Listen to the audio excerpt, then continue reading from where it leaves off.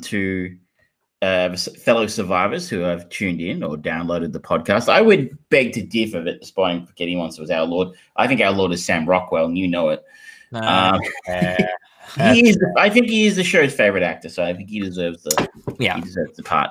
It's an interesting day if you're a political junkie like we are on the show. It looks like in the United States it's been a fairly interesting election result. We're almost within 2 weeks of being in the post-Trump era, and that's going to be fun. It's going to be an enjoyable couple of weeks from here on in, and they're already talking about the post-Trump era of presidential film. Yeah.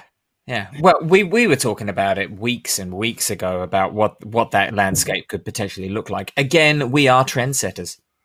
Well, I mean, first Joe Blow, next it's The Guardian. It's next it's the next thing you know, it's going to be bloody Ain't It Cool News. Is that still up? Is that website still there? It is still a thing. I know there was some kind of hubbub and problem with Harry Knowles or something. Like, I think he got embroiled in the Me Too movement in some way or something. I don't know. It doesn't surprise me. Yeah.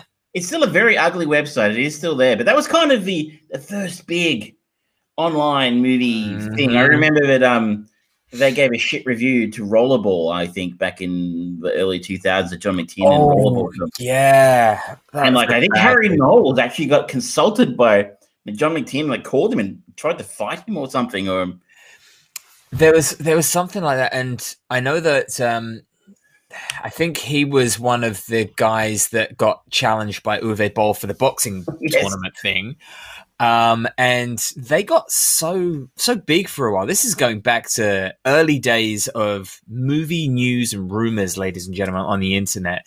Harry Knowles was actually a big proponent for, back in the early 2000s, for trying to get John Carter made into a movie. And he actually got brought on as a consult for when Jon Favreau was going to be doing it. And that was a weird alternative version where they tried to make it a modern day thing, but they couldn't quite work out how a cavalierman would equate in modern society and things. It's an interesting story about what if, and just this rise of this very ugly, very minimal website that used to be really interesting. If you want a bit of a trip back into the past, do look at Ain't It Cool. One word. We're showing our age here, but this was actually a very influential website. It's like if you think of what Rotten Tomatoes kind of is today, but people send in death threats when they give a Star Wars film a bad review. But back then, the director was cool. I can't confirm it, but I remember hearing, here we go, Harry Knowles from Ain't It Cool News was invited by John McTiernan on a test screening of a film, Rollerball 2002, on Long Island sometime after the first test screening. And in his review of McTiernan's original cut, Knowles said that the movie is bad, but at least it's unapologetically hard R film with lots of nudity and some really brutal violence and rollerball scenes. But even as a work print, it was obvious how bad the action scenes were edited and the story was bad.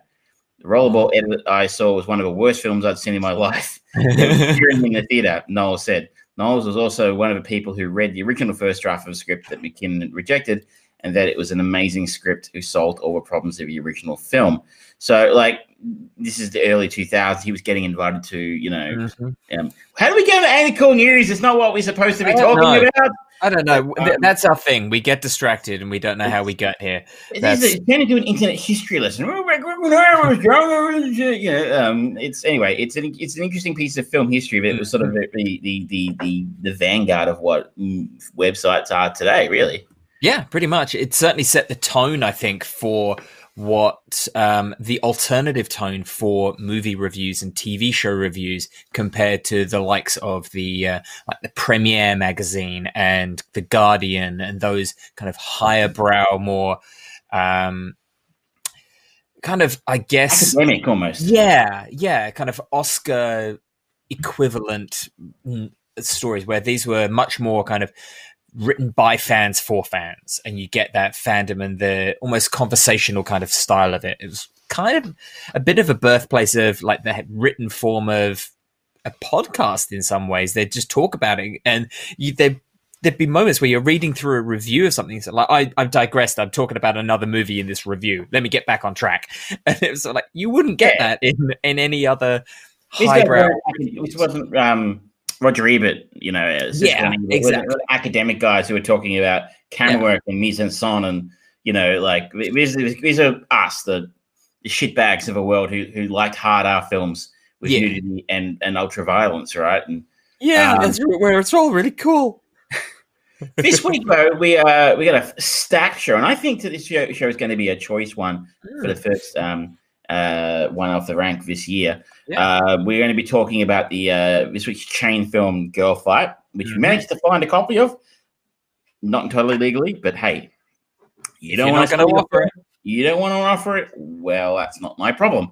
But we did actually. I can say personally, I've seen 2 legal films this week, but we both have seen this week that are new releases. Remember new releases? They were a thing once upon a time. Wonder Woman 1984. And of course, the new Pixar film Soul, which went straight to Disney Plus.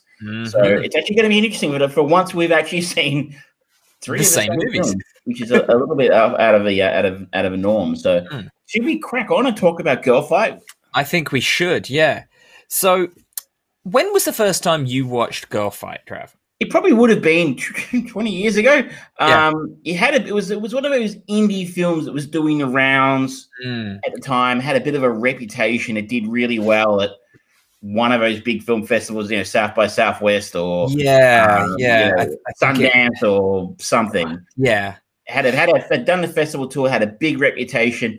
Everyone was talking up its hot new star, and that, you know, it had this really powerful feminist message and blah blah blah. It was a real indie darling, I guess, at the time. Yeah, because we had from like the very early 2000s, 2000 to like 2006, something like that. There seemed to be like at least one high profile like indie movie that came out and just captured it. Like Sundance Film Festival seemed to be on a hot streak for just getting something, a little something, like Donnie Darko in 2001, this in 2002. We had Little Miss Sunshine, Garden State, all these ones that have got cult followings, and they just kind of broke into the mainstream a little bit more than your average indie movie. It was quite a nice little run for indie movies at that point. And we got introduced to a lot of interesting talent. And as you said, this is the feature film debut for Michelle Rodriguez, who has obviously gone on to have a lot of success and general fame because of Fast and Furious franchise and being in the Resident Evil movies. And now she's in Avatar movies. Yeah. But we were talking quickly off air before we started that one thing you sort of said that resonated with me, because I did watch this about a week and a half ago because somebody works in retail and couldn't record last week. So I got I had to sort of catch up on a bit. This film really feels like a film from the early 2000s, late 90s. Yeah, it does. Like, it's like very rarely do you see, I think, a film, or maybe it happens a lot, but I've only just started to notice that films from that age, that time, really are starting to show some age, and they're really starting to feel like they're from a different era. You know, there are standard ones. If you see, like, you know, the teen films like the American Pies of a time, stuff, the haircuts, the fashion, the music kind of really stand out, make it stand out as a 90s film or an early 2000s film. Like one of your favorites from Justin to Kelly. You know, a classic if there ever was one. This one is not so much the music and the fashion, though. That's there. But it just, I don't know, the way it's shot, the tropes, it screams, I'm an indie film from 1999.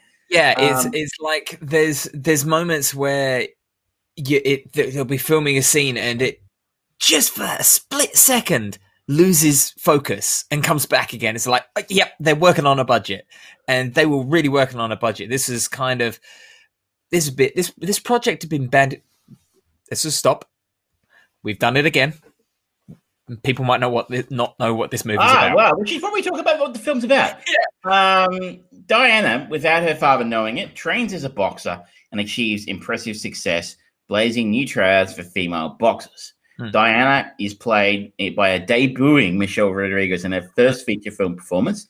It is directed by Karen Kusama, who's hardly a household name, but has done some interesting stuff since she did the Aeon Flux film and a lot of TV in the ensuing years. Billions, Halt and Catch Fire, The Outsider, which is a great show, Man in the High Castle. So she's kicking around. If she's not exactly Jennifer's Body, there's a film that no one talks about anymore. Oh shit! Yeah, I hated that fucking movie.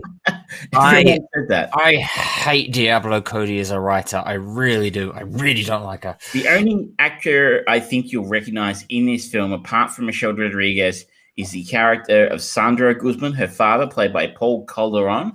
I'm probably pronouncing it wrong. I'll apologize in advance. He is that guy who's in that thing. I was looking at his film credits here. I'm like, he was the guy. He was in Pulp Fiction for about 10 seconds. I'm looking at his. Yeah, he's been in everything. He opens the door and he goes, "Yeah, this is my name is Paul, and this is between y'all." So I haven't seen that film dozens of times. He's had a lot of credits. You'll be like, oh, that guy. Yep, I've seen him in stuff. But otherwise, it's all about Michelle, and it's Michelle's film. 100%. 100%. This is very much the birthplace of Michelle Rodriguez in her career. Not just this is her debut. This is her breakout role. This absolutely captures pretty much every role that she's ever had, where she is a physically strong, usually angry, dominant, powerful woman. And she always, to the credit of the production of this movie, they purposely wanted to have a Latina. Because it's a different spin on, or it's a different interesting social focus. And she always comes across in all of her movies, every single one, she always is, it feels like she's very proud of her own heritage. And so there's so much about every character that has been in the public eye that she's been in this movie. Everything kind of stems from this role, I feel. It really does set a tone for her career. And I think what prompted the idea to do this film was she, of course, was in Widows, our last Chain film. And I felt like, I think maybe we both felt like she showed a little bit of vulnerability in that role, which we do not see from Michelle. And what made me think of it is I think she has become a bit of a one-trick pony. She's a very, very fine actress who does what she knows very well, but I don't think she steps outside that comfort zone very often. And that's, she makes a shit ton of money, I'm sure, from most Fast and Furious movies, so why would you? But it would be nice to see her step outside that comfort zone. And I feel like this is the film where I think really I come back to again and again, and I see her performance in his film is almost a virtuoso performance. Like this film, like we said, it popped up on the radar because it was an indie darling, had all that festival buzz. But if it didn't star Michelle Rodriguez, if it starred a lesser actress, it just would. I think it would have disappeared without a ripple. Yeah, it's all about Michelle, and I think she shows quite a bit in this role. I mean, she is playing a very stereotypical Michelle character in the sense she's sort of. We meet her at the start. She's angry. She's disenfranchised. She's incredibly cynical about her life and everybody in it. She has, I would argue, very low self-esteem, I think. And her natural instinct is to solve all problems by using her fists. And she's almost expelled for school from beating the shit out of the girl who insults her friend. And, she sort of stumbles across this idea of taking up boxing up through her brother, who is reluctantly attending boxing classes at a local gym. She goes to pick him up. And you can almost get a feel from that first one. She's almost intoxicated by what's going on around her in this gym. It's almost like she's stumbled into something she can actually believe in. And that sort of grows over time as she really starts to find herself and her feet in this sport, if you can call boxing a sport. Well, at that point, but especially for women in the sport of boxing, there's very few, and so it is the genesis of female boxing, really, in more popular culture, I guess.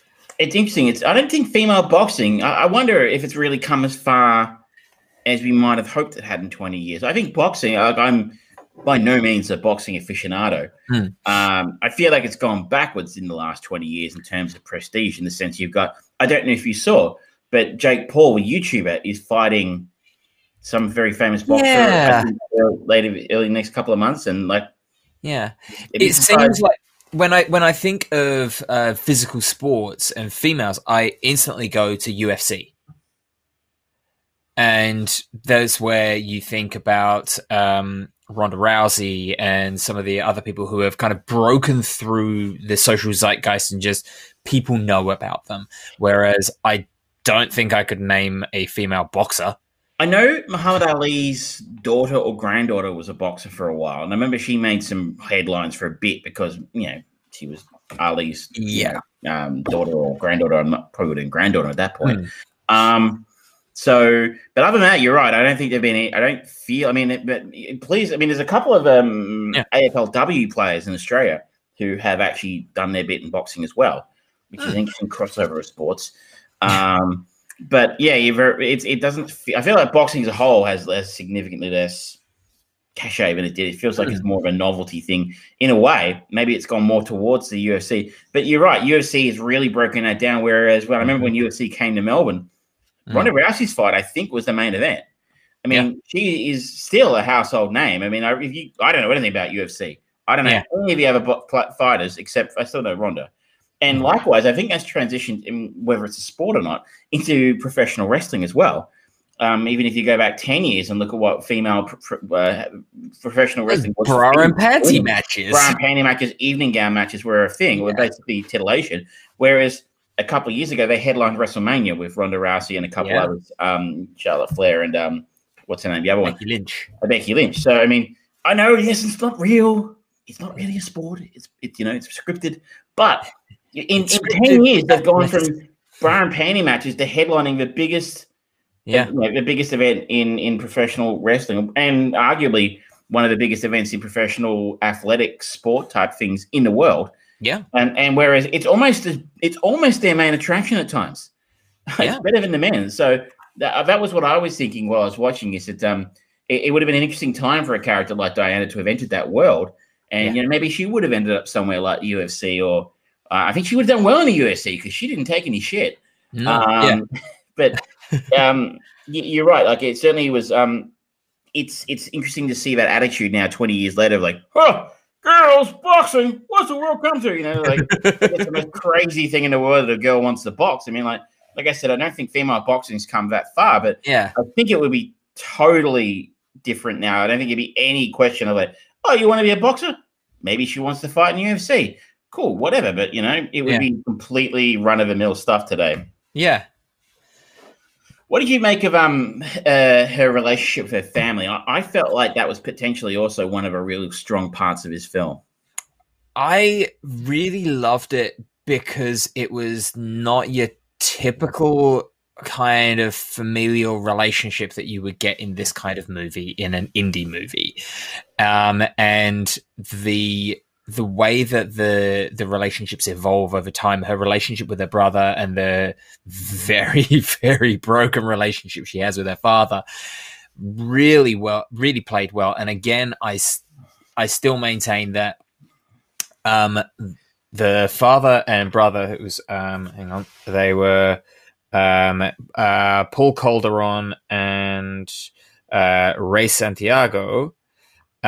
They do admirable for what they're given, but it's always Michelle's show. Every single scene she's in, she is the power on the screen, physically, emotionally, mentally. She's always there, bringing it and layering so much on. Like, she's just sitting down talking with her brother. It's just a short scene where he's kind of saying, "Oh, who's this new guy? First comes love, then comes marriage," and just the way that she shrugs it off. It's like, it's not like that, man. And she layers so much more into her use of pauses and her not making eye contact with him and things like that. It's so telling. And then compare that to scenes where she's beating the shit out of her dad.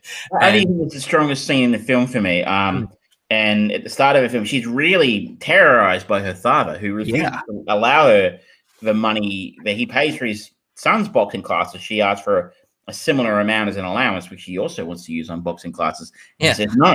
Yeah. And he really have a really, as you sort of said, broken relationship. But you really feel like he terrorizes the two of them. But I feel like it's a really wonderful almost signpost on her journey to believing in herself and some self-confidence, when after a while of doing her boxing lessons, she actually literally overpowers and beats the shit out of him a little bit in the kitchen, and actually holds him down. And you said, "You're mine now." And again, to say, I feel like Paul Calderon was really strong in this role for a guy who's pretty well known. There was a real look of fear and terror on his face, which it was a nice cathartic scene, because it's probably not uncommon that, there are men out there like that in the world, and fuck you if you're one of them. But, that moment where the abuser realizes he has no power over... You have no power over me. The giraffe moment, right? So we couldn't call it a giraffe moment. That sounds like a bad emo band. But yeah, that moment where he suddenly realizes his control has completely evaporated over his children, and they are stronger than him. And the fact that she's a girl probably really contributes to his humiliation as well. I love that scene. It was the one scene that I remembered from this film vividly 20 years later, even before I saw it again. Yeah. For anyone who is curious and might kind of go, "Oh, is this like Rocky with girls?" No. Absolutely not. This is a far more personal kind of young adult journey of awakening. I think it's a lot grittier in that film, which is hard to believe because Rocky was fairly gritty in its own way. Yeah, especially the first one. But this one feels more real. Like it feels. I think it's. I'll give credit to the film. Like I said, it does show its age a bit, and it does have some indie pretension in there. Yeah. But it does produce a world that feels lived in. That gym feels like it's 100 years old. You can feel almost how cold the wind would blow through the cracks in the windows and the doors. Yeah. And the crappy motivational signs handwritten on. Yeah, just a lot of bits of cardboard. Yeah. Falling apart and stuff like that. And the old notice boards with like ancient notices on them. And, the place feels run down and dilapidated and depressing. Yeah. And it's just the kind of place you would expect to find in a neighborhood like that. Sean wants to know, why can't you donate? I don't know what I'm donating to, Sean. So that's on Twitch. Because, Sean, we haven't set that up. But if you want to donate, I'll look into that for next episode. But appreciate the watch. Thanks, dude. That is, there you go. I think you're asking us for money. I'm like, yeah. I have any. I mean, you've seen the show. You've seen what we do. Can donate. We just choose not to.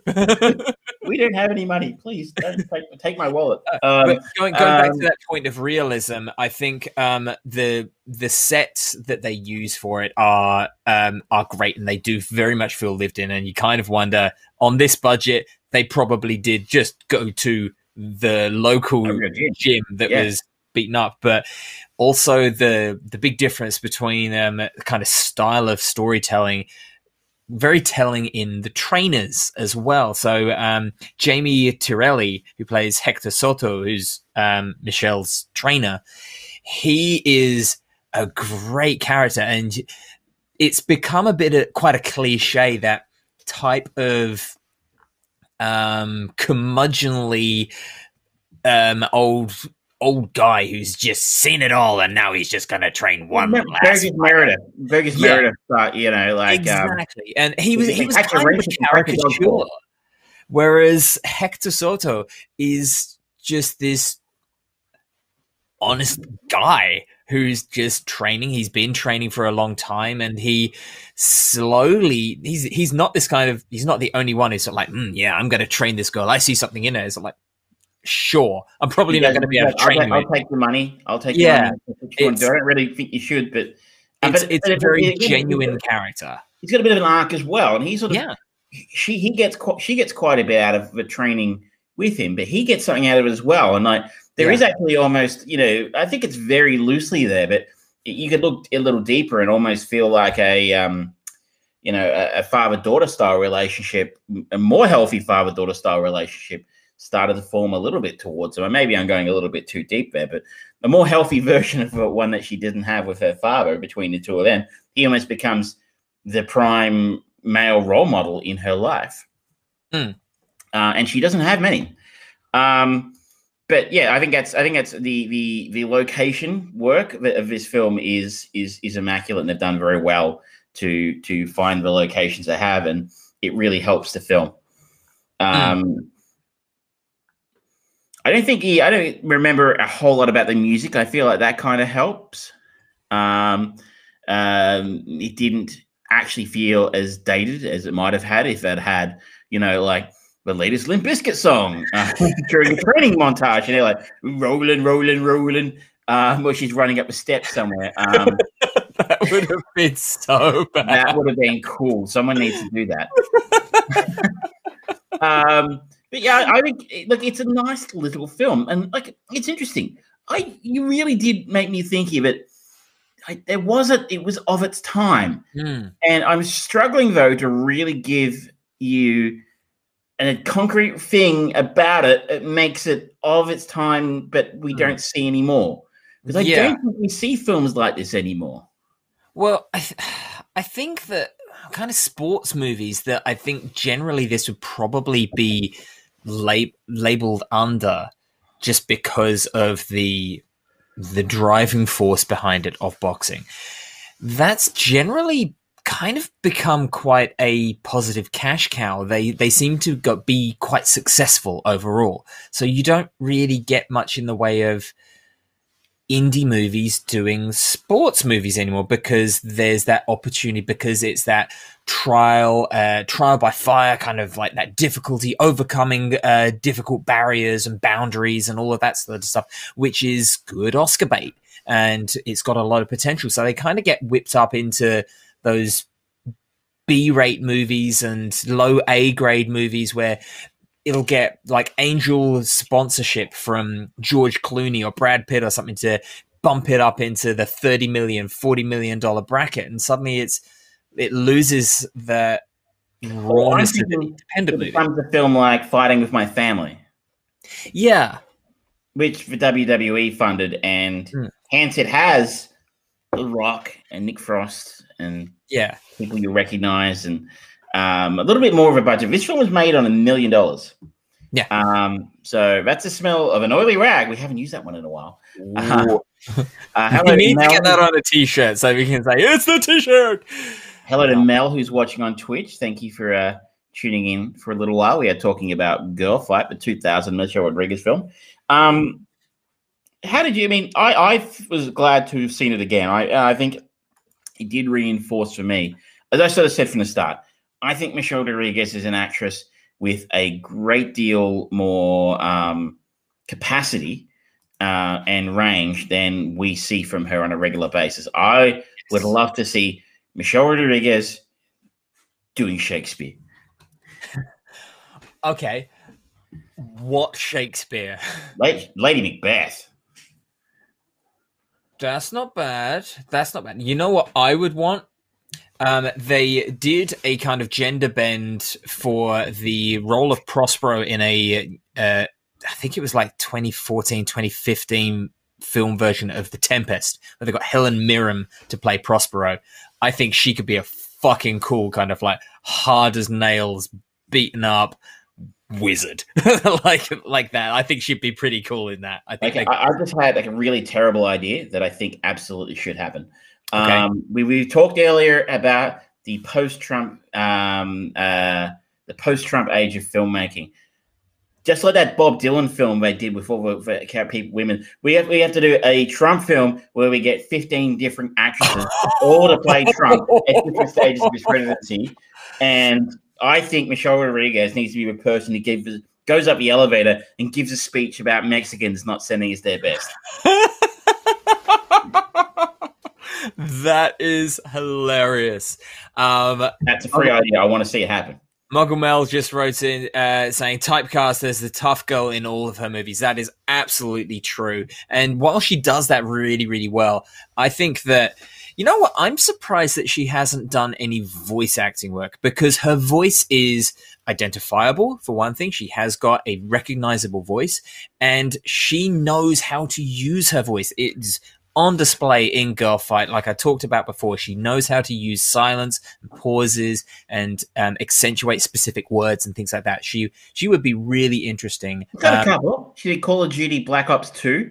She did some voice work in the Smurfs. Oh my god! Yeah, I'm not counting that. That's not a movie. Fast and Furious Crossroads, which apparently is revoltingly terrible game. Yeah, people play that. But yeah, no, I think she did Halo 2 and Driver and True Crime Streets of LA.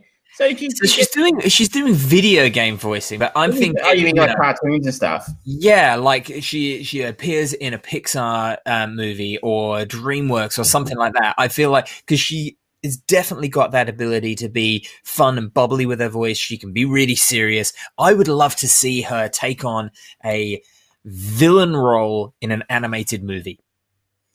Yeah, look, I mean, I'd be down with that. I forgot she was in Alita as well. Look, sure. I mean, oh yes, I guess it's a bit of a golden handcuff situation for her. Like, I can't imagine how much she gets paid for Fast and Furious now, because those movies make $1 squillion every one of them, like $1 billion. These are $1 billion films, the Fast and Furious films. Whether I like them or not, they make a lot of money. And I imagine she doesn't. I don't know if they work together as a cast, like the Friends cast and the Seinfeld cast were like, no, we work together, and they all got a shit ton of money per episode. Yeah, I don't know if the stars of those films work together, but I have to imagine she's going to be getting millions and millions per film. Probably upwards. You have to think, if they're grossing $1 billion, she'd have to be getting over 10 million a film or something. I don't know what. Surely. She's one of the integral family members of the franchise.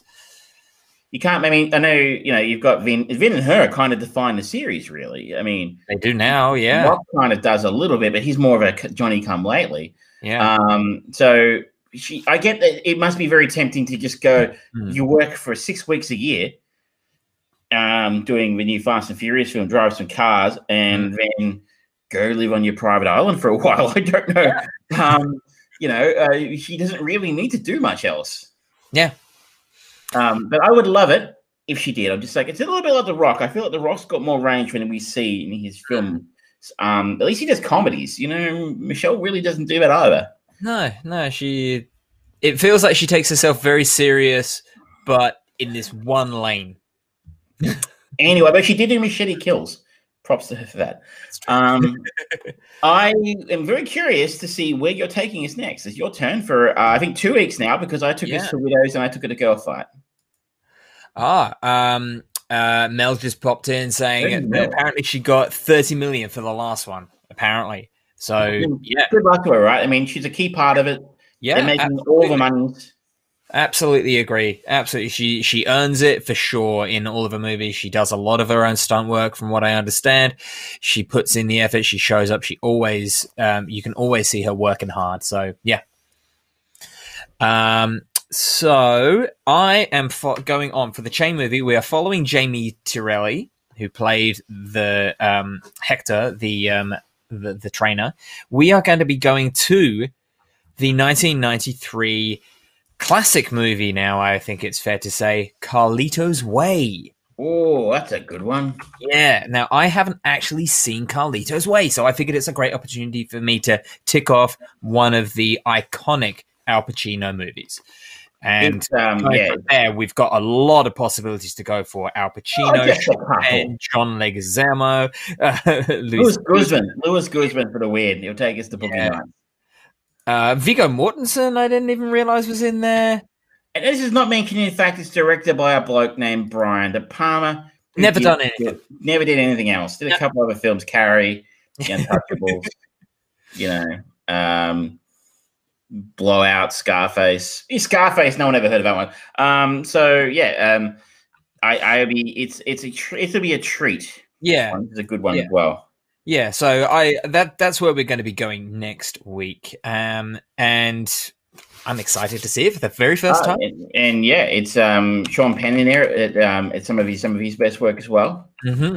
And I'm just checking now to see where we can see this film because it is not apparently on streaming, but it is available to rent and buy on your usual Google's places and fetches, and Apple TVs and YouTube. Yeah. Very good, very good. So we can actually watch this film legally for a change, which is what we do like to do. And for those who do not know, such as myself, Carlito's Way is a Puerto Rican former convict just released from prison pledges to stay away from drugs and violence despite the pressure around him and lead on to a better life outside of NYC. It's a great film. It's Al Pacino. Probably, I'd say Eddie's peak. I mean, right before he became a cliche of going, "What are you at?" Yeah, that's it. She's got a great ass. Shall we move on from Jordan Arthurs and Carlito's Way? We've got stuff we've actually both watched, as we said at the start of the show, and we can actually have a two-way conversation. Should we go to Soul or Wonder Woman? Let's take the big new release of the last few weeks, and I imagine you, like me, got to go to a cinema of some form. It's a new release movie. What a treat more. Wonder Woman 1984. Wonder Woman 1984. So this is the follow-up to Wonder Woman, which introduced us to a fully realized version of Wonder Woman, which we had been teased at in Batman v Superman, Dawn of Justice, and Justice League. And this was her first standalone movie, directed by Patty Jenkins and starring Gal Gadot. That was a very nice little origin story for Wonder Woman with Chris Pine in there as the love interest slash co-male lead of Steve Trevors. It had David Thewlis and a cornucopia of quintessential British actors because it was set during World War I. So Wonder Woman 84 picks up 1984. And it's a really weird one. It's an odd little film. I just like to start out because what I'm going to talk about in the next little while makes it sound... I'm going to have a lot of negative things to say about this film. But that's to say, I didn't hate this film. Mm-hmm. I would not put... I've seen people out there saying it's the worst DC film ever, which I think is really, really off point. I mean, it's clearly they've not watched Suicide Squad. They've not seen Suicide Squad. It's nowhere near as bad as that. For me, it's nowhere near as bad as Dawn of Justice, which we disagree on this, but I hated it. It's not as bad as Justice League. It's probably on a par, well, maybe not as good as Aquaman, I think. It's not the bottom of the pile, but it's in the bottom half. It's dangerously middling. It's in the conversation, I guess. But I thought it was okay, mostly okay. So before we go any further, I think the only plot description on IMDb kind of sums it up perfectly in one of its real flaws. And it just says, this was by Anonymous, apparently. Rewind to the 1980s as Wonder Woman's next big screen adventure finds her facing two all-new foes, Max Lord and the Cheetah.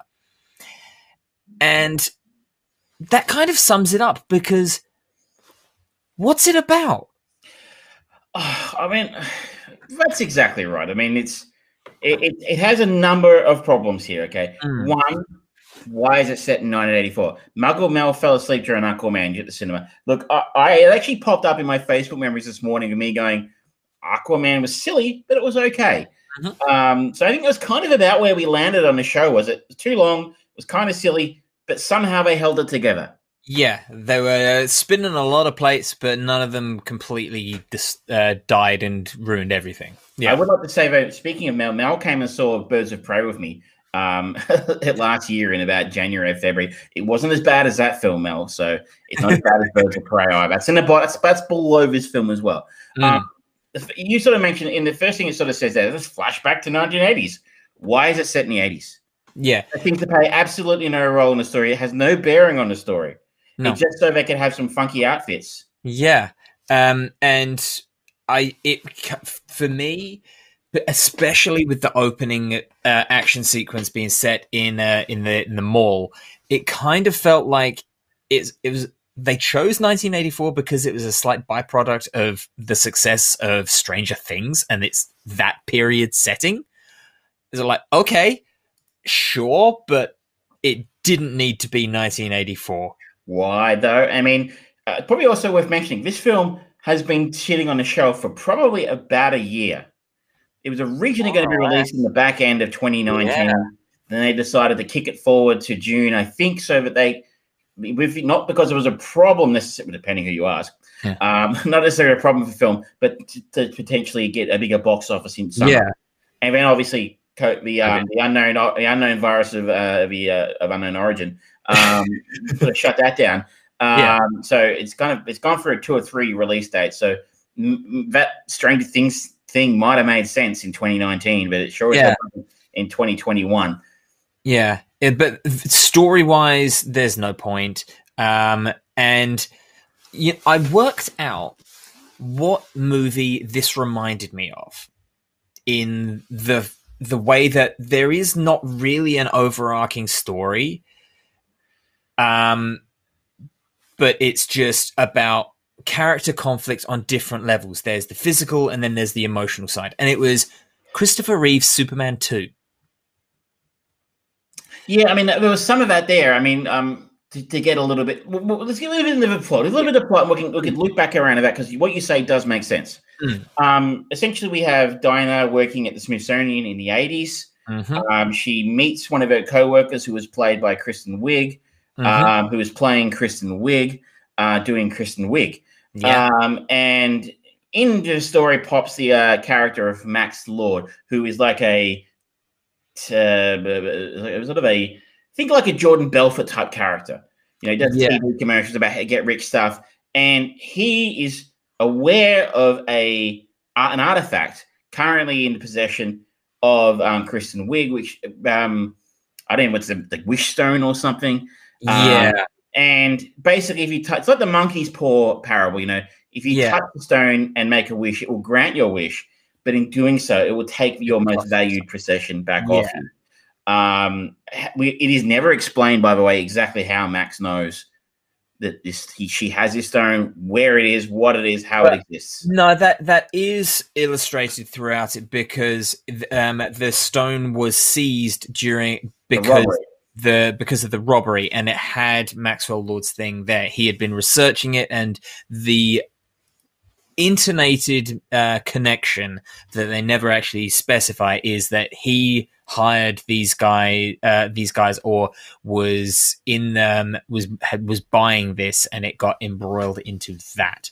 Why he would know that it had been taken by the FBI to the Smithsonian to be identified, which doesn't really make much sense as to, I don't know if the FBI would really do something like that. It's I think they're holding in evidence for quite some time to track those guys. Yeah. But anyway, he wants to get this off Kristen Wiig so he can become. He's not very successful. He's in a lot of debt. His business is failing.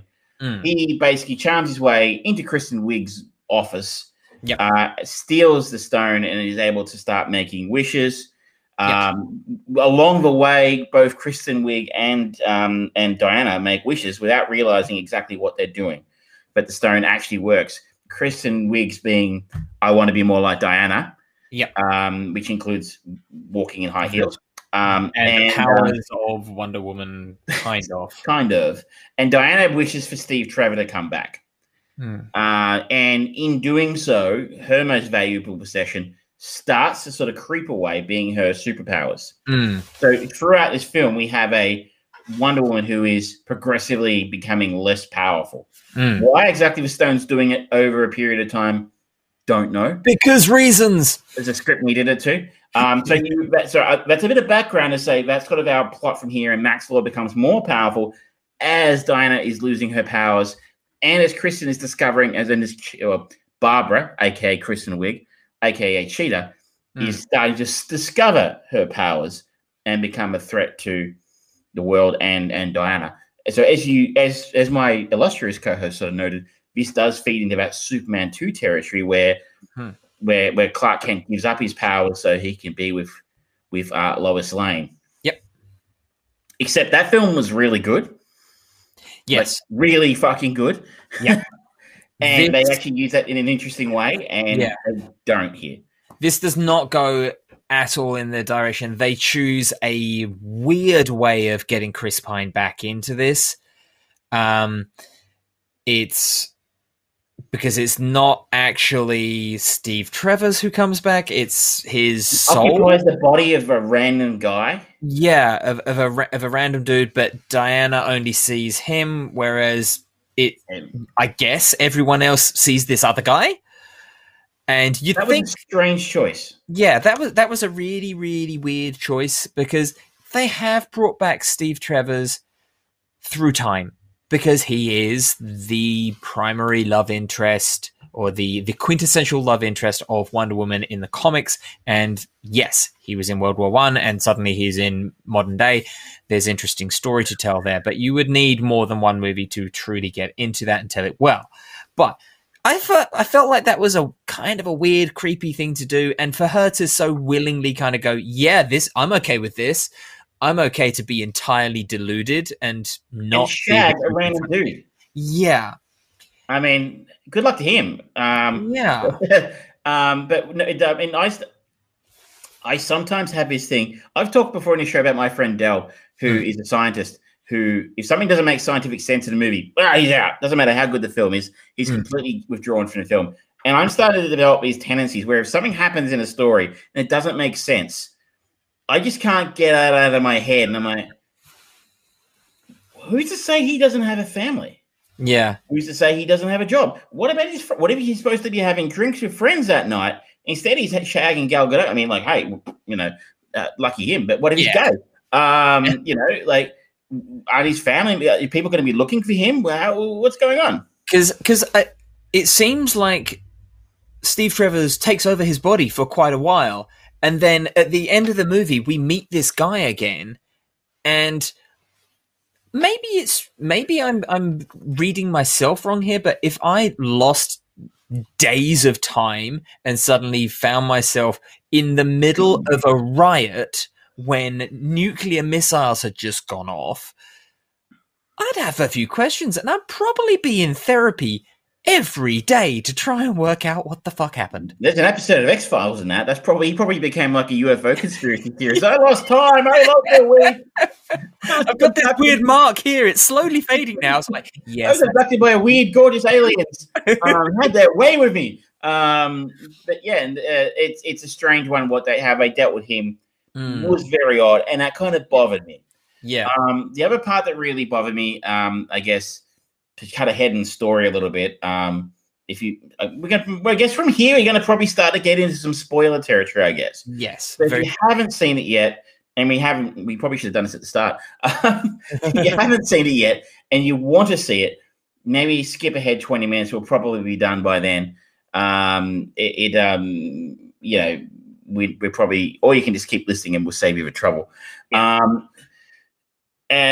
One of Max's early schemes is to basically bankrupt one of his creditors and basically take control of a lot of the United States' oil reserves. The next, he goes to Egypt to try and convince a sheikh there to basically hand over his oil reserves to him. So Diana and Steve decide to follow him to Egypt. And how they do this was the second thing that really pulled me out of this film and really bothered me for the rest of it. they take a jet to Egypt, which doesn't sound ridiculous on the surface, except that to find the jet, Diana takes him out the back of the Smithsonian Institute, where they have fully prepped and fueled jets. It's available for anybody if they want to borrow one for the weekend, apparently. I'll be fair and say I haven't been to the Smithsonian, but I'm kind of betting they don't have fully fueled and active jets just hanging around the place. Yeah, no. Second part is Steve's like, oh my God, I would love to fly one of these. And he gets in and does that. I mean, a crack pilot from World War One gonna be a wee bit lost at sea in a modern jet. Fighter jet, which they look very complicated. There are lots of dials, but he gets in. He's like, "Oh, that thing was switched there. Must turn it on." And bada bing, bada. They didn't even try to go for the fish out of water joke of like, "Okay, here we go." Sorry. Okay, nothing like that. They just played it straight. Oh, of course he's a pilot. Pilots are pilots, right? Aviation hasn't changed in the preceding 70 years, has it? I mean, it's just the same. But then they're getting tracked by radar, which Diana conveniently forgot about. And she goes, "Oh, I forgot. I know how to turn this plane invisible. Let me just do that." Blah, it's done. Which didn't bother me. I mean, she's a superhero. She can do superhero shit. But the worst part was they managed to fly this jet from Washington, D.C., to Egypt. That's a really tank of fuel. I mean, I was speaking to somebody you know very well the other night, and her response was, "Well, maybe they refueled somewhere." And I'm like, "Yeah, maybe." Pull into a United Stations, so like, fill her up, please. Clean the windscreen for me.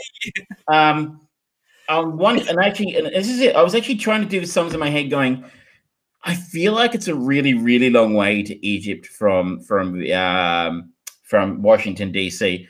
And I feel like the range on a fighter jet's not going to be anywhere near enough. And as soon as I got to my car, got out, the movie was over, I was Googling. If they had that kind of flight distance, and because you don't see them refuel either. And, you know, the jet's stolen from the US government, so they're probably not going to be able to land anywhere normal. So if jets had that much fuel capacity, they would not need aircraft carriers. Yeah, just for a record, it's about double the longest range of any fighter jet in history. They fly from Washington, D.C. to Egypt. It's a long, long, long way in one little fighter jet. And I'm sorry, maybe you think I'm being picky here, but this is the kind of thing that gets me thinking. If the film does something that makes no sense, it kind of pulls me out of the whole film and go, well, hang on a second, how can he fly that? Hang on a second, how can that jet fly to Egypt? That's it. You get to go, you know, I'm just supposed to buy that. I don't.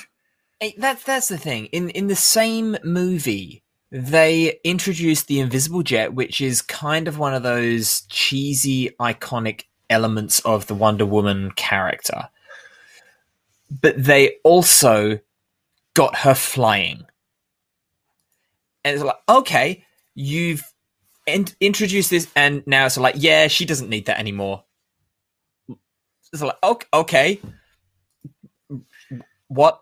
Come on. They're just shooting themselves in the foot, and they bundled the first one, and I think they kind of realized it's like, you know what? It's not going to sit great, so we'll put in that dialogue that Steve Trevors has about, it's just about feeling the wind. It's like, you're in a fucking cockpit. You are not feeling the wind. Sorry, and it is entirely different to the kind of planes that you are flying. It is going to feel entirely different. It is not the fucking same. If you're feeling the wind, you're doing it wrong. So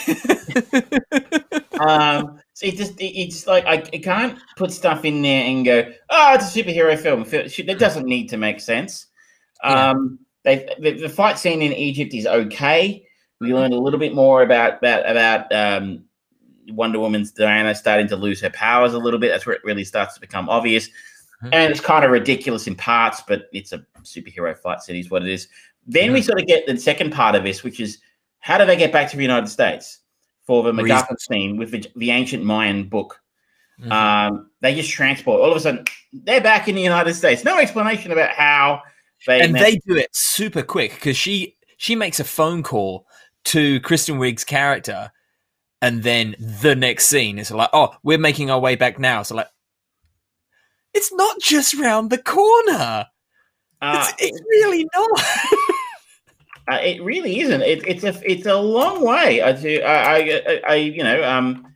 sort of gave everyone an idea. It is a 12-hour flight time between Cairo and Washington, D.C. Now, obviously, we didn't say which part of Egypt they were in. They could have been in another bit. It looked like a big city, so I'm guessing it was probably Cairo. Anyway, maybe I focused too much on this. And no one talks about it in the film, about how, in any of the reviews, they never talk about the fact that the plane can't go that far. And I'm like, I'm sorry, it really bothered me. Yeah. And then we get into this is the really rough part. The stuff we talked about right now is probably the strongest part of the film. Yeah. It gets worse. The third act is a shocker. Yeah. And so the villains of Maxwell Lord and Cheetah in the comics are extraordinary. There's it was, I think it was Grant Morrison's run. I think it was Grant Morrison. There was like in the late 80s, early 90s, there was kind of a reboot of Wonder Woman, and the story of Wonder Woman and Cheetah being the main villain. It was awesome. And it kind of goes into reasons why they're consistently kind of clashing. And it was this well thought out story and conflict of characters, interesting characters, why they were butting heads, why they were considering each other the villain to their own hero. It was brilliant. And yet in this, it's sort of like, yeah, so she gets the powers of Wonder Woman because she says, I want to be just like Diana. It's like, okay, fair enough. She gets strength, speed, all of that sort of stuff. And then she morphs into a cheetah because she makes a second wish saying, I want to be an apex predator. When someone says apex predator to you, you generally don't think cheetah. You think lions, tigers, bears, oh my. You don't think cheetah. No, I mean, yeah. So why did she become a cheetah? It made a bit more sense if, like, you know, she's like in the plane and they're flying and there's a magazine, maybe a National Geographic magazine next to her, and there's a cheetah on the cover. Yeah. And she's looking around going, I want to kill her. I want to be an apex predator. Yeah. Oh, like they're so majestic. Anything like that. And she points to the cheetah on the cover of a magazine. But they didn't, yeah. That's all they needed. And now can we come into one of the other weaker points of the film? The CGI is pretty bad. It had been sitting on the shelf. I can't believe that they didn't go back to it and go, okay, let's tweak this. And I remember there was dialogue online before the original release date. They're saying, oh yeah, we're going back, and the reason why we haven't shown the full cheetah is because we want it to be good. We want people to be impressed by it, which very much slaps off. Yeah, everyone was pissed off when they saw the Ivanus looking Apocalypse from X-Men Apocalypse, and every single time the CGI has not been finished for a trailer and they rushed it out anyway. Understandable why they'd hold that back in trailers, but they had an extra year, and that's the best they got. And the little bit of context, Diana flies to an island where she's going to take on Max Lord and you know, take down his evil plan to give a wish to everyone in the world and get lots of power. And Cheetah has sort of aligned herself with Max Lord, and there's a fight scene between Diana or Wonder Woman and Cheetah outside as she arrives on this island to try and defeat Max Lord. And I was wondering if it was me, because I saw this at the drive-in.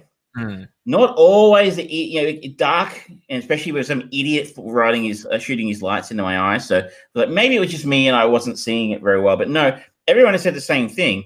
The scene's set in darkness. Yeah, it's very difficult to see what's going on. And the only explanation that seems to be doing the rounds as to why you would host that scene in darkness is to cover up the shitty CGI. And, what you can see, it looks very average. It looks like, lots of gags about Cheetah looking like a leftover special effect from Cats. Yeah. It's not that bad, but it's still... We may be getting a butthole release soon. You never know. Release the butthole. You make an excellent point. Is this film's been sitting around for a while?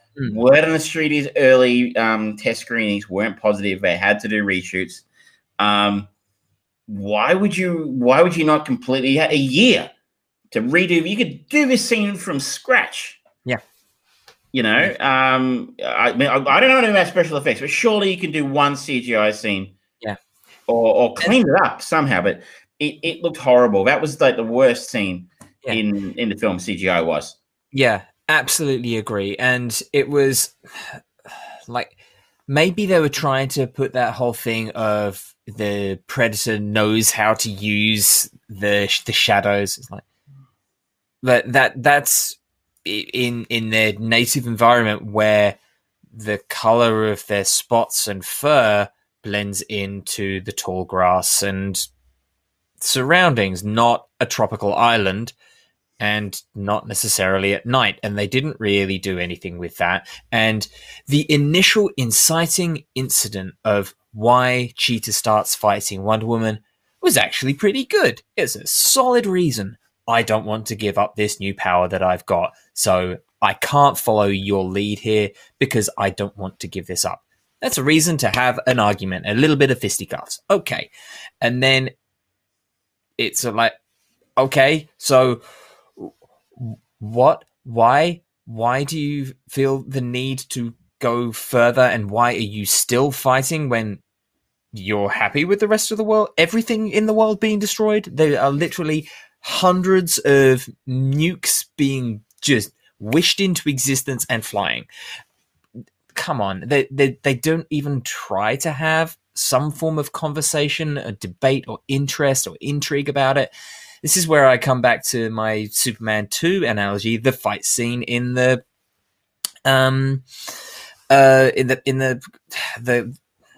Fortress of Solitude.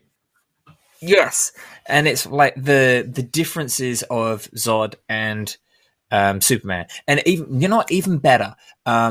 Which one is it? Superman 3, where he wishes away his powers, and then you've got that iconic scene in the diner where Clark Kent gets beaten up. That's Superman 2 as well. Yeah, so it's that, but it just didn't work here.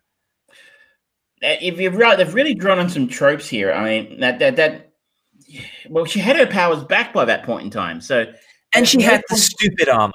And at no point did she actually have her powers gone completely. No. That would have been an interesting story. Would have been Diana as a mortal. Mm-hmm. And we would have gone, we're just doing Superman 2. But hey, I always say that if you're going to rip somebody off, rip off the best. And Dick Donner's Superman 2 is an acknowledged masterpiece. Yeah. Of comic book cinema. So you're going to rip it off, do a good one. And that would have been an interesting angle. Was like, how is Diana going to tackle this foe without her power? She's going to have to use her smarts and her her moral compass to some degree, maybe. But yeah, it just kind of like went in. You got to go in. You got to go all in. And you sort of went half in and go, oh, she can bleed now, and she's not quite as strong as she was. Yeah, but she's still got the lasso of truth, and that does everything. Yep. And we're sort of talking superhero tropes. Just to take a step back on the Kristen Wiig's character, she's basically a half-assed Michelle Pfeiffer from Superman Returns. I mean, how many times have we seen the character before? Yeah. And look, that's not Kristen Wiig's fault. I thought she did what she could with the material. I think the takeaway here, without going into spoiling the entire end, but here's a hint: she wins. I think the main problem with this film is the writing. It's really badly written.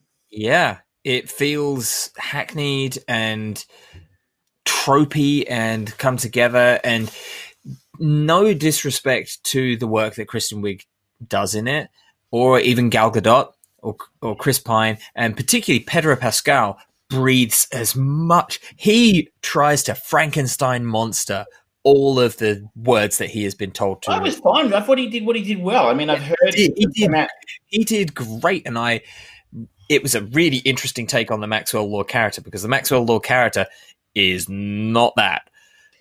No, I think there was talk that he was inspired by Trump, which I didn't see at all in this. So he's like, he's almost a sympathetic character, really. He's not entirely awful. I mean, his motives are awful and his methods are awful, but he has redeeming character. And so I didn't get the Trump thing at all. Yeah. It kind of reminded me more of a dollar store Lex Luthor. Yeah, kind of like a guy inspired by Lex Luthor, but didn't have the brains, didn't have the money, and was trying to kind of cheat and bullshit his way to the same levels of success. But that's not the Maxwell Lord character. There's a lot more going on with Maxwell Lord that's actually quite interesting, and he's had some interesting interactions with Wonder Woman as well. Every single story in this is about a personal one. This is, we're given the basically the Olympic Games of Themyscira at the start with a very young Diana Prince, and she cheats to nearly win and gets stopped, and there's the life lesson of the truth will out, blah blah blah. She just never win. Yeah, and Kristen Wiig, her personal journey of wanting to be more than what she currently is. Pedro Pascal not wanting to be a loser. Those are all actually good nuggets to start a story. None of them come together. None of them really feel fulfilled or viable or bookended in any comfortable way. There's nothing left over. So like, okay, so this was just another episode in the life of Wonder Woman. Okay, she's learned a lesson. Next week on Wonder Woman.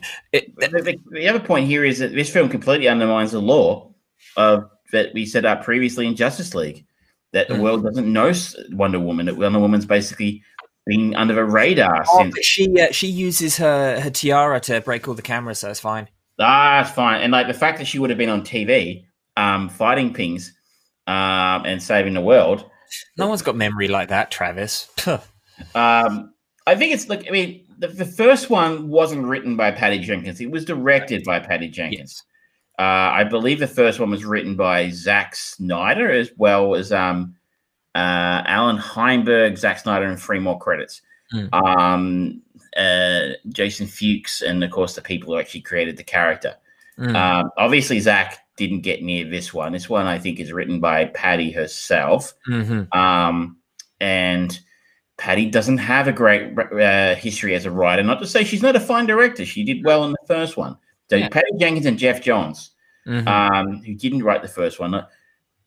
I have criticized Zack Snyder a lot for some of his stuff in the last 10 years, but I think it's fair to say he's a better writer than Patty is, because this film... And this isn't even touching on a number of other things that really bother me, like the male characters in this film all being like, "Hey, baby, baby, come sleep with me, baby." The only redeeming male character is Steve Trevor's, and the random handsome guy at the end. Yeah, and the most sympathetic one is kind of Maxwell Lord, which would have been a really interesting stance to have for your main villain if you had decided to go all in on him being a villain and not make it about a fucking wish. And I'm sorry, I hate fucking movies like this. Prince of Persia: Sands of Time was a supreme guilty party in this, where it's like, the whole movie, the last major thing that the main hero does wipes out everything that we just saw. It makes it entirely pointless. This, you think growing up, Bruce Wayne, Clark Kent, they probably have recollection of, you remember that fucking crazy moment where we all nearly died from suddenly appearing nuclear missiles in the Holocaust and everyone was going crazy and there was the oil thing? Never mentioned. No, not at all. And then to have them all just disappear in the beautiful confetti. Stop using that as a get out of jail free card, people. Have repercussions. Don't be and it sort of leads into now, are we still in the DCEU? Does it still exist?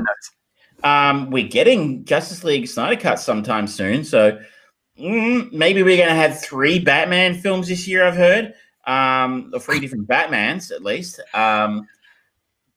What's good? Is Aquaman in the DCEU?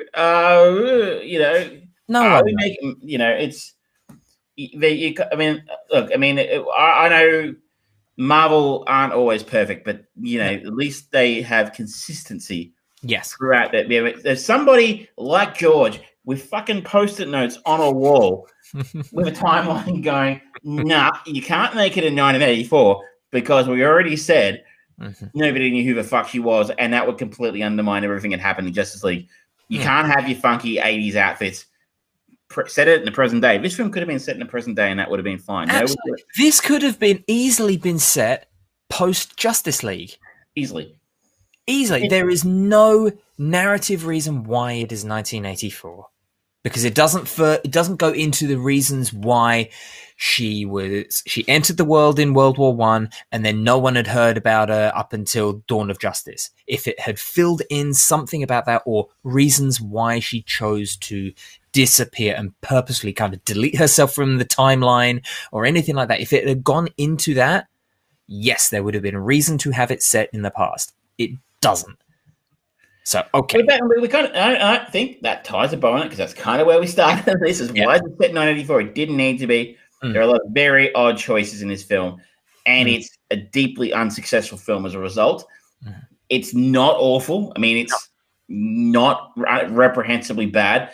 And I think the reasons for that are Gal Gadot is a wonderful Wonder Woman again. She just lives the role.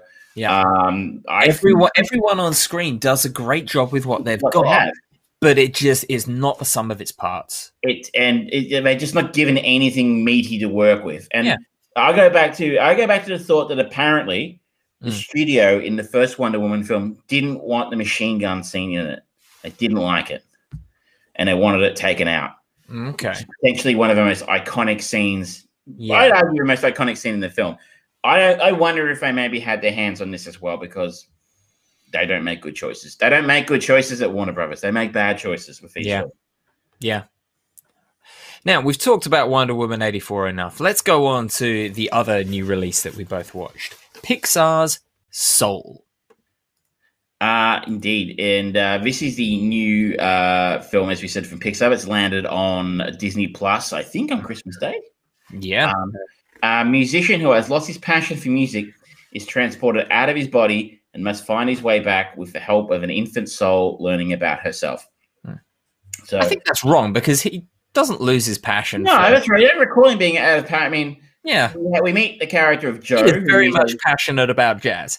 He is a middle school music teacher, but I guess an aspiring jazz musician outside of that, who one day is randomly given an opportunity to audition for a well-known jazz musician by a former student, and he absolutely fucking nails the audition and basically gets hired for the gig that night. In his excitement, whilst walking home, falls down a manhole cover, and is essentially dead-ish, or at least on life support, brain dead. But he's basically sort of says at that point he is transported out of his body to the great hereafter or the afterlife.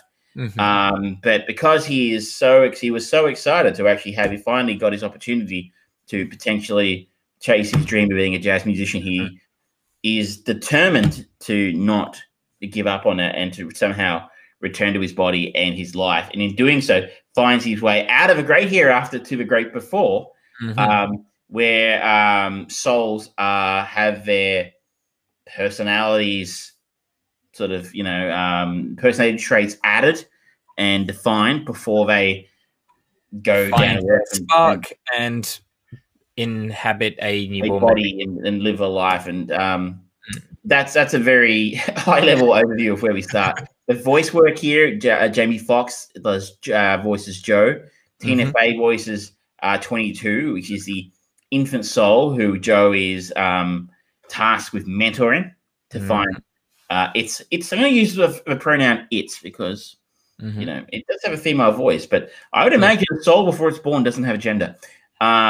Well, they do explain that. It's like, oh, you sound like one, and 22 morphs into Joe, morphs into an old person, and things like that. So like that's fair. It's an interesting construct world where things are just whatever they want to be.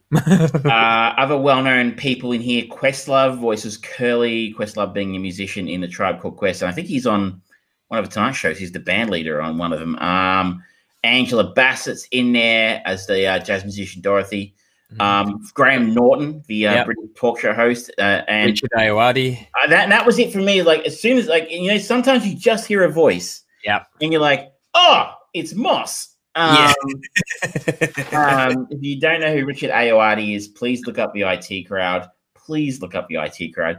Forget the fact that the guy who created it's a piece of shit. It's a great TV show. And he's a fine director in his own right. And it was lovely to hear him pop up as one of the counselors in there. And I was like, that's Richard Ayoade. And there's completely distracted every time he was on screen. This film is directed by Pete Docter and Kemp Powers. Pete Docter, he has never done anything before. I was going to say, if we have a conversation occasionally about directors who are on hot streaks, if we were talking about directors who are on a hot streak now in their career, I think you could argue Denis Villeneuve is on a hot streak. Hasn't done anything bad. Depending on what you thought of Tenet, you might say Christopher Nolan. But I don't think anybody would say Pete Docter, but they absolutely should. I think Pete Docter is on the greatest hot streak in cinema, but I think we've seen it for a long time. So what's he done? Yeah, since 2001, he burst onto the screen with his feature film debut, the animated classic Monsters, Inc. Then his next full feature was 2009's Up.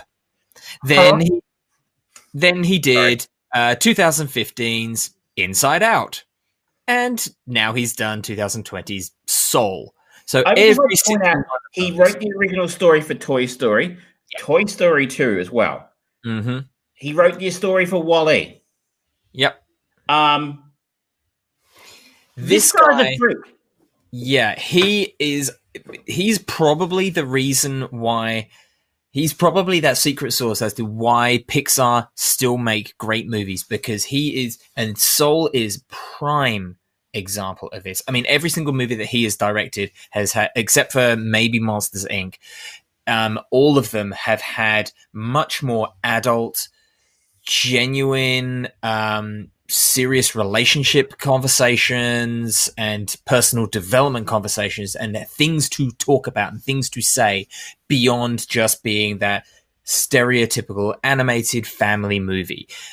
And this movie is about the afterlife and the before life and the meaning of life, and so many of those big fucking questions that we challenge ourselves with every fucking day.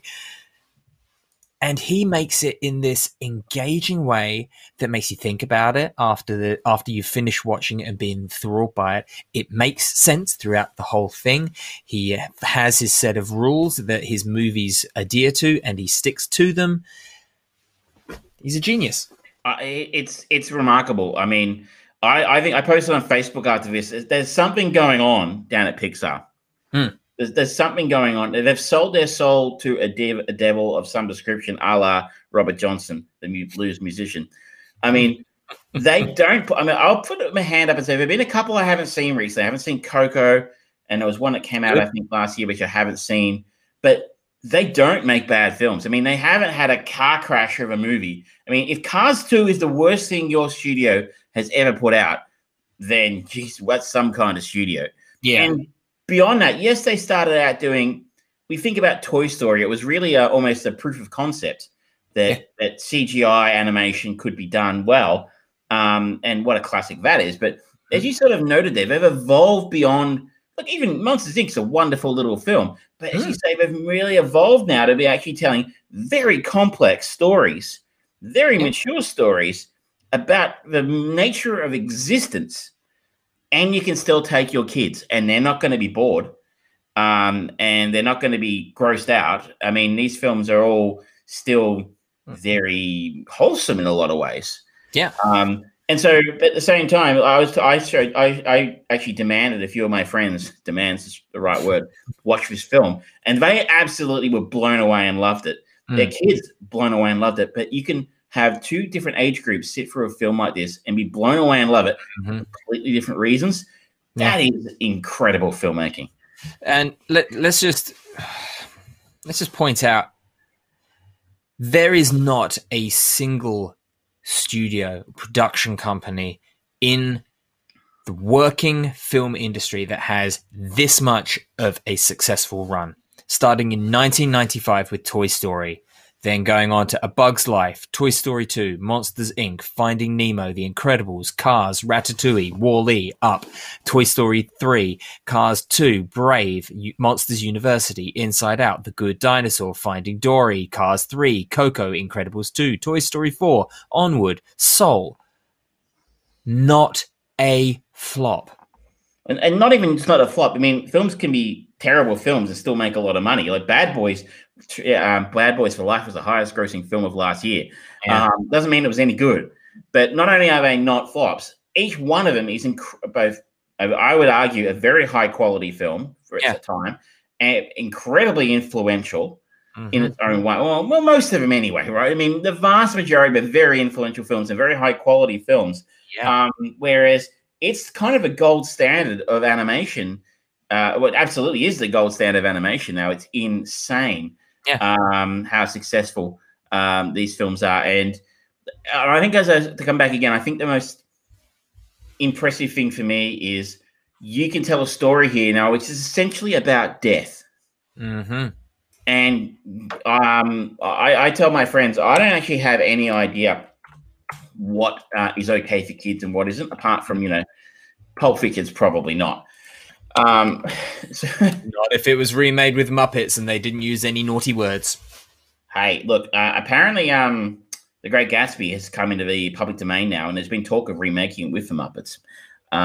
So there is not a single movie that would not be bettered by having Muppets remake it. So I use a website called Common Sense Media, which a friend of mine I used to work with put me onto. So it's actually quite a helpful one if you have children or you're around children and you're a little bit like me and you don't actually have any children. You're like, I was watching Soul and I was like, this is actually a little bit dark in parts, right? It might be, some of the themes are a little bit on the darker side. I'm like, how old is old enough for this film? And Common Sense Media actually has the parents and the kids rating about what they think. And so they would say with Soul, it's got given an 8+ rating for them, as opposed to, I think, Inside Out a bit before that. But I mean, if you go to Inside Out, it's a story about becoming who you are and almost at some points your emotions and mental illness to some degree as well, I suppose, is in there. And again, this one says 6 and up, according to Common Sense Media, which I find a good measure for this kind of thing. So, I mean, these are they're telling great stories, but they've got stories are important stories as well, and really important. I mean, I don't want to use the word, but important lessons for young people who are watching them. I think. I don't know about you, but I grew up with Sesame Street when I was a kid. I don't know about aired in the UK as much as it did here. But I think there's a great example of television which did a very similar thing, 30, 40 years ago. I don't know if it still does. I think it's fairly progressive now. I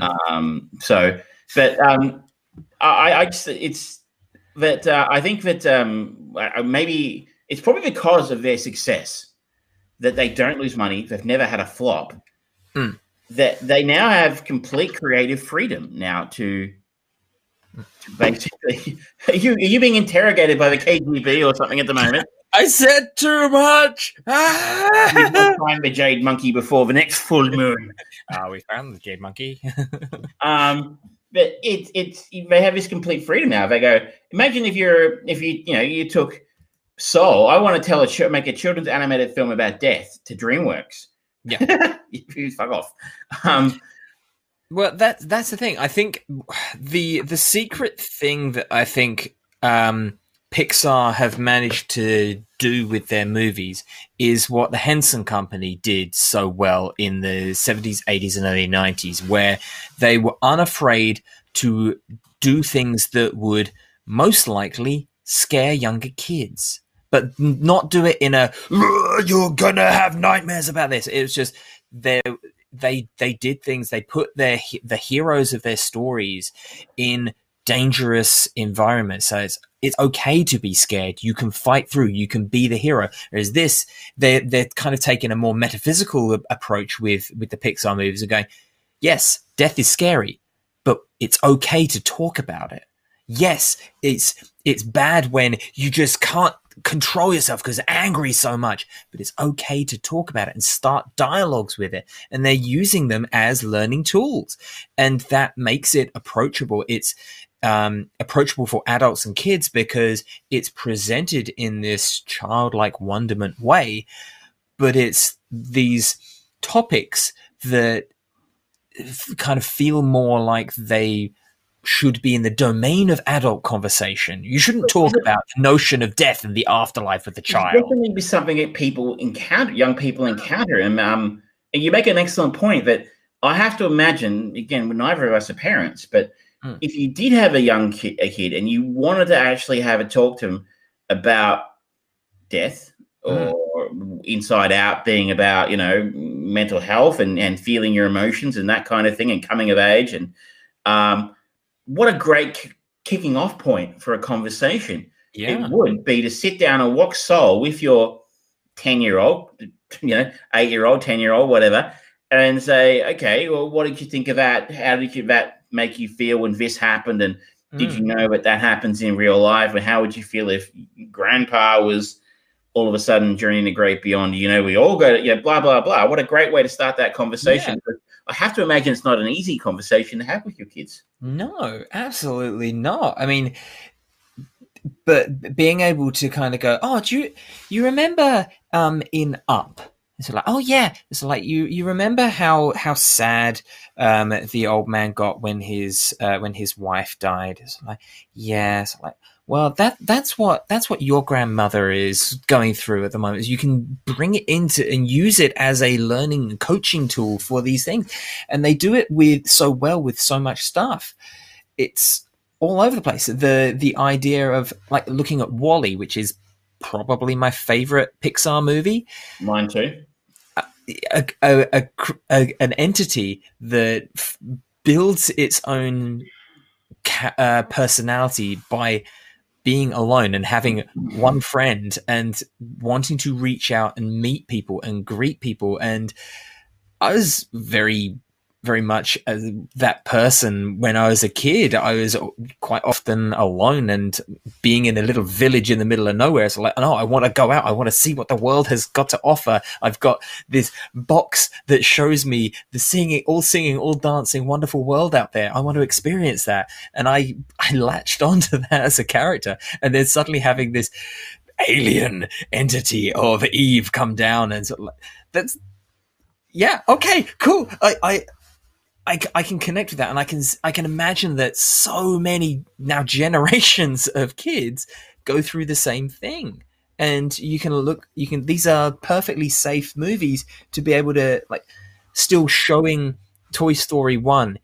Yes, visually it has aged because animation has become so much more nuanced and better quality, but the story behind it, that idea of being replaced by whatever's new, my God, that is relevant.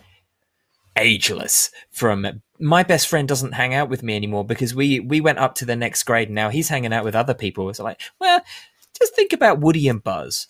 I was like, oh, I'm in a new job and they don't like me because I'm different. It's like, just think about Woody and Buzz. I think you make a fine point there. If the message they inject into their films is strong and it managed to do so without being preachy, or cheesy, or saccharine. Like a lot of Disney films do kind of have that saccharine, always be yourself and you can do anything kind of vibe to them, which Pixar's kind of saying the same thing. But it's kind of like the cool kid, who you want to listen to. Yeah. You can do anything instead of the dweeb, you know what I mean? Like, two other things I'd like to quickly talk about with Soul. One being a little heavier. That I think what I really enjoyed, the themes they injected in here, is about you don't always have to be chasing your purpose. There's a whole focus on I got to find my purpose. This is my life's purpose. This is what I'm here to do. And that's, and Joe is sort of like so set on this idea that I'm here to create music and be a jazz musician. And it's everything I've ever wanted to do and all I ever wanted to do. But I think the message at the end of the film was it's okay to actually just live your life and live a good life along the way, doing worthwhile things. And it's okay if you don't actually have that purpose or you're not living what you think that purpose is. Yeah. By the end of the film, passion that isn't your life. Yes. Yeah. It's not all about your purpose. Living, you're okay. It's okay to just live your life, right? I mean, I think it's a fair point because, gosh, how many people do you think we know who are living their life's purpose? I can't think of anyone off the top of my head. And I think we have a mutual friend who went out of their way to try and live their life's purpose fairly recently, which involved a fair bit of schooling. It kind of had a bit of a rude shock once they've actually started doing it, which actually kind of mirrors Joe's experience in the film. So, I enjoyed that message because I think that's an important one. I think there's a lot of pressure put on kids. Yeah. You got to find your purpose. Life's meaningless if you don't have one. Yeah, yes, granted, it is great to seek out your purpose because it's so great to be able to say, I'm passionate about this, I'm passionate about that. But there is a difference between passion and purpose, and there is no purpose. Yeah, that's my thought of it. Is like purpose is tangential. Are you a good person? Are you enjoying your life? Are you not hurting people? Are you doing good work? In his case, he's a teacher. Yeah. And we've had this conversation many times. What a desperately undervalued profession being a teacher is. They get crap money and no respect, and then people wonder why good people don't become teachers. It's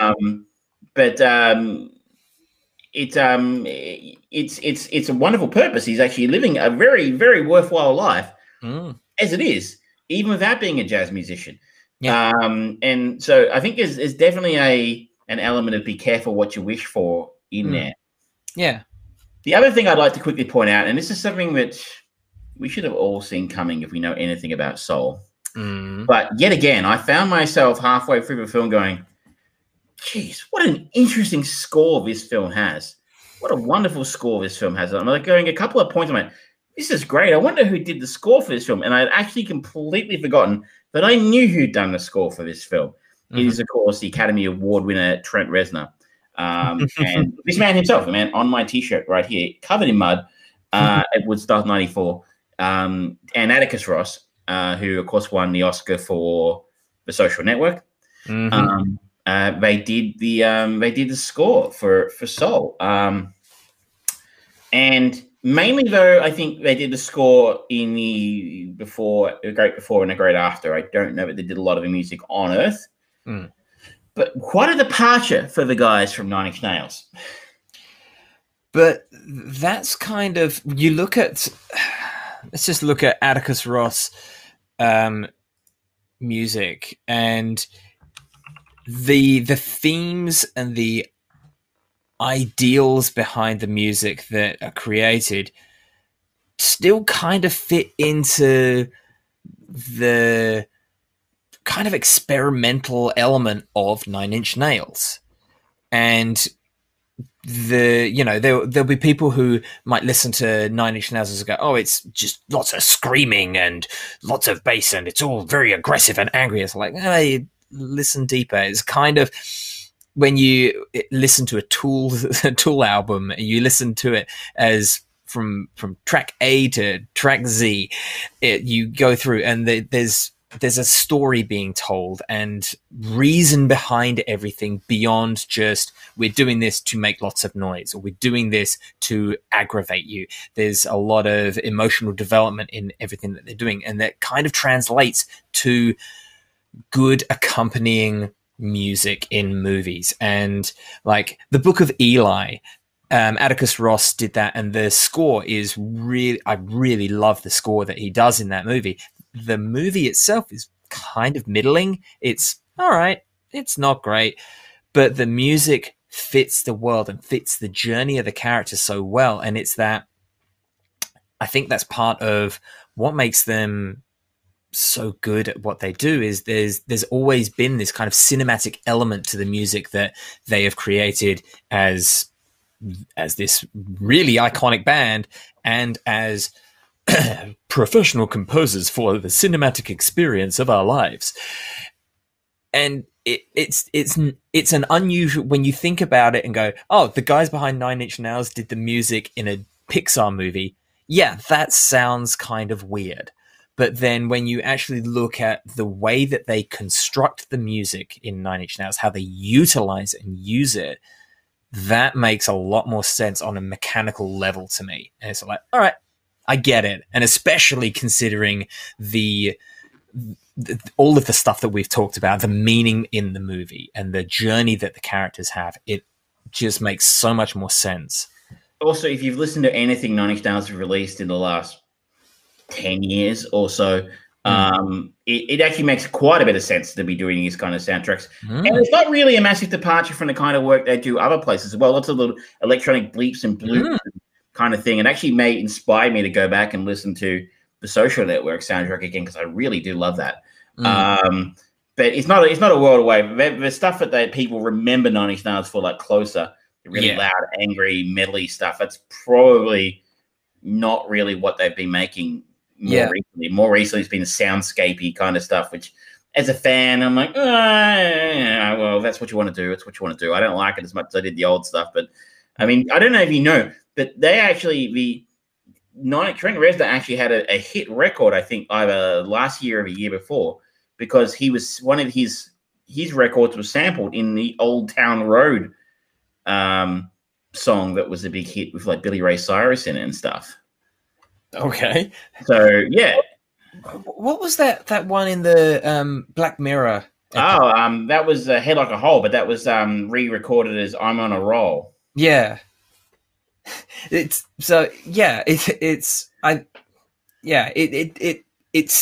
just as a gentle thing, the thing that kind of really made Nine Inch Nails. Yeah, if you look at it very basically, kids, Nine Inch Nails, you wouldn't generally mix those two mediums together, but when you look at it, as I say, on a mechanical level and the way that Nine Inch Nails have evolved as well, it makes all the sense in the world. I think they're some of the. I think they're. I mean, obviously, I'm biased because I'm a huge Trent Reznor fan, but I think they're wonderful composers who do great work. I mean, I really enjoyed their work on Watchmen earlier in the year. They were pretty decent in Girl with a Dragon Tattoo a few years ago. Social Network's great. I just think they don't do anything. They do what they do well. I'll say that much. But it's a nice little. I don't know, and I swear to God, I had completely forgotten that Trent Reznor did the soundtrack for this film, and found myself on a couple of occasions sort of going, "This is really interesting music." And it always seems to happen, and I look it up and I'm like, oh, that was Trent Reznor who did it. What a weird... I have such good taste. It's just sort of weird how, like, even when he's doing quiet, composery stuff, which really isn't typically up my musical alley, I can still sort of notice what he's doing, and it's sort of really, it's really my kind of jam. So I think that's 2 strong thumbs up for Soul, and I want some of what they're taking at Pixar. Yeah. I'll say for anyone, the one group that I would say might have issue with Soul is if you are very devoutly religious. There's certainly no religious overtones in this. There is no religious overtone to this. And if you are very, very devout in your belief system, whatever it is, I'm not obviously Christianity. This is not any form of the Christianity faith, but any other faith. You're thinking basically any of the big faiths of the world. This flies in the face of that, and it just shows you something else. You may possibly, if you are in that very devout environment, might not want to show your kid this because it's going to raise some questions potentially. I would argue that you should show, if you are a religious person, you should definitely show this to your child, because I think it'll initiate a conversation for you. And that said, though, I don't think you'll want to. Yeah. I'm just saying I think you should. Yeah. That's it. Yeah. Speaking from the devout family perspective, yeah, it's like, no. Jesus died for our sins and we go to heaven. That's it. Thank you. Bye-bye. Ned Flanders approach. Yeah. I do all the things, even with the ones that contradict themselves. The other thing. Ned, have you actually ever read this thing? Technically, we're not allowed to go to the bathroom. By reading this from cover to cover, you have actually forfeited your soul to Satan. What? I think that was a real treat and interesting to see that drop on Disney Plus. And honestly, I think I would be open to seeing that on the big screen somewhere if it gets a drive-in release or a release at like the Astor or something like that. Just on that note, I am kind of surprised considering Soul and Wonder Woman. I think they actually came out on the same day, technically, and Wonder Woman 84 was the first of the Warner Brothers catalog to do this simultaneous release of streaming on their HBO Plus and in cinemas. And obviously, situation in America is far worse over here. We're actually able to go to the cinema, but it wasn't is not available for streaming over here. Whereas Soul went straight to Disney Plus and just completely avoided cinema. So it's strange how they could have comfortably put, it's a Pixar movie. They could have made all the money, but I guess they chose not to. There's actually a movement in Australia. Cinema owners are actually pushing the government to legislate for cinematic windows, because I think the exhibitors now are seeing which way the wind's blowing. Obviously, the only thing stopping Wonder Woman going straight to streaming here is that HBO don't have an offering in this market. Yeah, it's all through third parties, which they don't get to control. But it's so interesting considering Disney are notoriously aggressive with demanding slots and demanding huge percentages back from cinemas. It's interesting to see that in a market where cinemas are still open and still a viable option, they didn't push it with Soul. And also interesting that they didn't charge that extra surcharge they charged for Mulan. Mulan, yeah. Which, again, maybe that was all right, we tried that and that failed. That was a mistake. If anything, a Pixar movie, and as we noted before, they haven't had a box office or critical response fail in their 15 years of making movies. That's the kind of successful horse that you want to back for an unusual practice, shall we say. Because people will pay admittance for Pixar. Whereas a remake of Mulan, where you don't have the talking dragon with Eddie Murphy's voice, it's a little different. It's not necessarily a guarantee, mind you, to be fair. Every single one of the live-action remakes that they've made has been a fucking monster at the box office, and it kills my soul a little bit every time.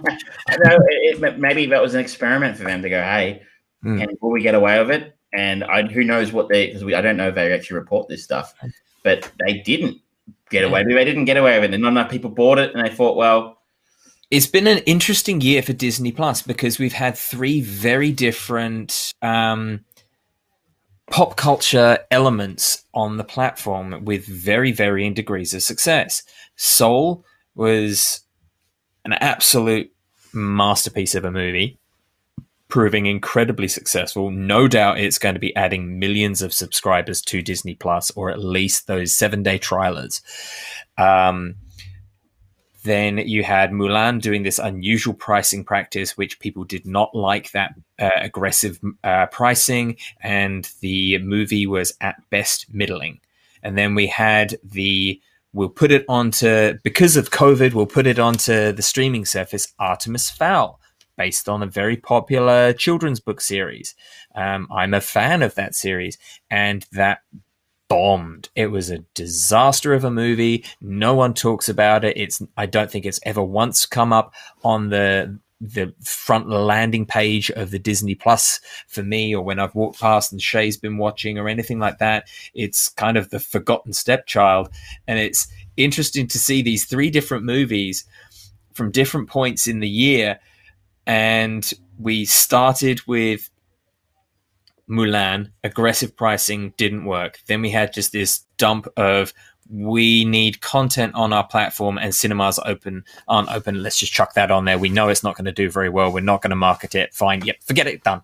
And then we have this masterpiece finish around the same time that they then announce prequels to Buzz Lightyear and all of those Disney shows and the Star Wars shows and all of that stuff coming to Disney Plus. They have suddenly, I think they've kind of gone, yep, we know exactly how to use this platform for our medium, especially in the COVID world. And, you know, we were right again. We were on board Disney Plus from day one. We said it would be successful. We certainly didn't question why Disney, who already owned Hulu, was starting their own streaming service. That didn't happen. No. This show... I don't know why people sign up for Disney Plus full time. I would sign up for a week, watch The Mandalorian, and then jump out. Like, I don't, just to watch what? Old Disney cartoons? That's it. It's nostalgia. That's what they're selling, and that's what people want. They want to feel comfortable in this crazy, weird world that we live in right now. And for $8.99 a month, you get that at your fingertips, and you get lots of all the new Star Wars, which is so amazing and fantastic, and blah, blah, blah. I haven't seen the new season of Mandalorian. Have you watched it yet? No, I have no interest. You weren't on board. The first season was really good, and but I think I pretty much had the big twist at the end of a second season spoiled for me already. So, I don't. I'll get around to it. I'll get around to it eventually as well. But I'm like, apart from that, I mean, other than the occasional Pixar film and the odd, thing here, there, and there dropping, it doesn't feel like there's a lot of first-run content going on Disney Plus right now.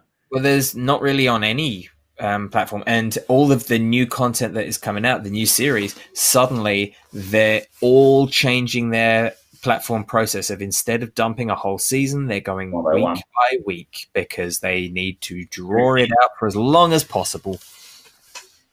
That's it. Well, I mean, I don't know. I don't know. But I have that many bloody streaming services now. I might as well just go back to playing for fucking cable. It's it's ridiculous. But this is the life. We do this for you, dear listener and viewers, so you don't have to. Yep. It's why I watch Adam Sandler movies. Somebody's doing a public service. Dirty work, but someone's got to do it. How are you feeling? I reckon this is long enough for tonight. I think it's been long enough, yeah. We will save our other topics of conversation for next time. George's been watching Twin Peaks, and I'm very excited to hear what he thinks of the third season, because I never got around to watching all of it. And I'll be talking about a new Alex Gibney documentary called Totally Under Control. And, of course, we will be going on with our chain movies to the classic Carlito's Way. Thank you so much, ladies and gentlemen, for joining us today. And thank you so much to Mel and to Sean for dropping in on the conversation there. And yes, I'll look into seeing about donations. If you really want to keep us money, drop into the conversation, you can do that. Follow the Fry Brain Productions Facebook page. George is actually pretty good at letting you know when we're going to go live. It's usually Wednesday evenings in Australia. So work that out in your own time frame box. Yeah. But yeah, this is good night from me. Good night from my people who are determined to get me to answer the question. And good night from Travis. Good night, everyone.